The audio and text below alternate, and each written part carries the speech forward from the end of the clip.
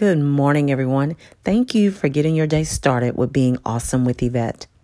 Today's message is waiting on God. The scripture is Psalms 27:14. Wait patiently for the Lord. Be brave and courageous. We all pray and ask God for things, but sometimes we feel that God is not answering our prayer request when we need it.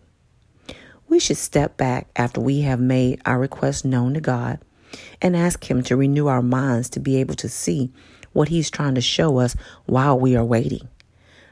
I really hope this message was uplifting and encouraging for you to want to change and do the will of God. Please hit the reminder bell to be notified when I post the next message. Again, thank you for getting your day started with being awesome with Yvette. Have an awesome day.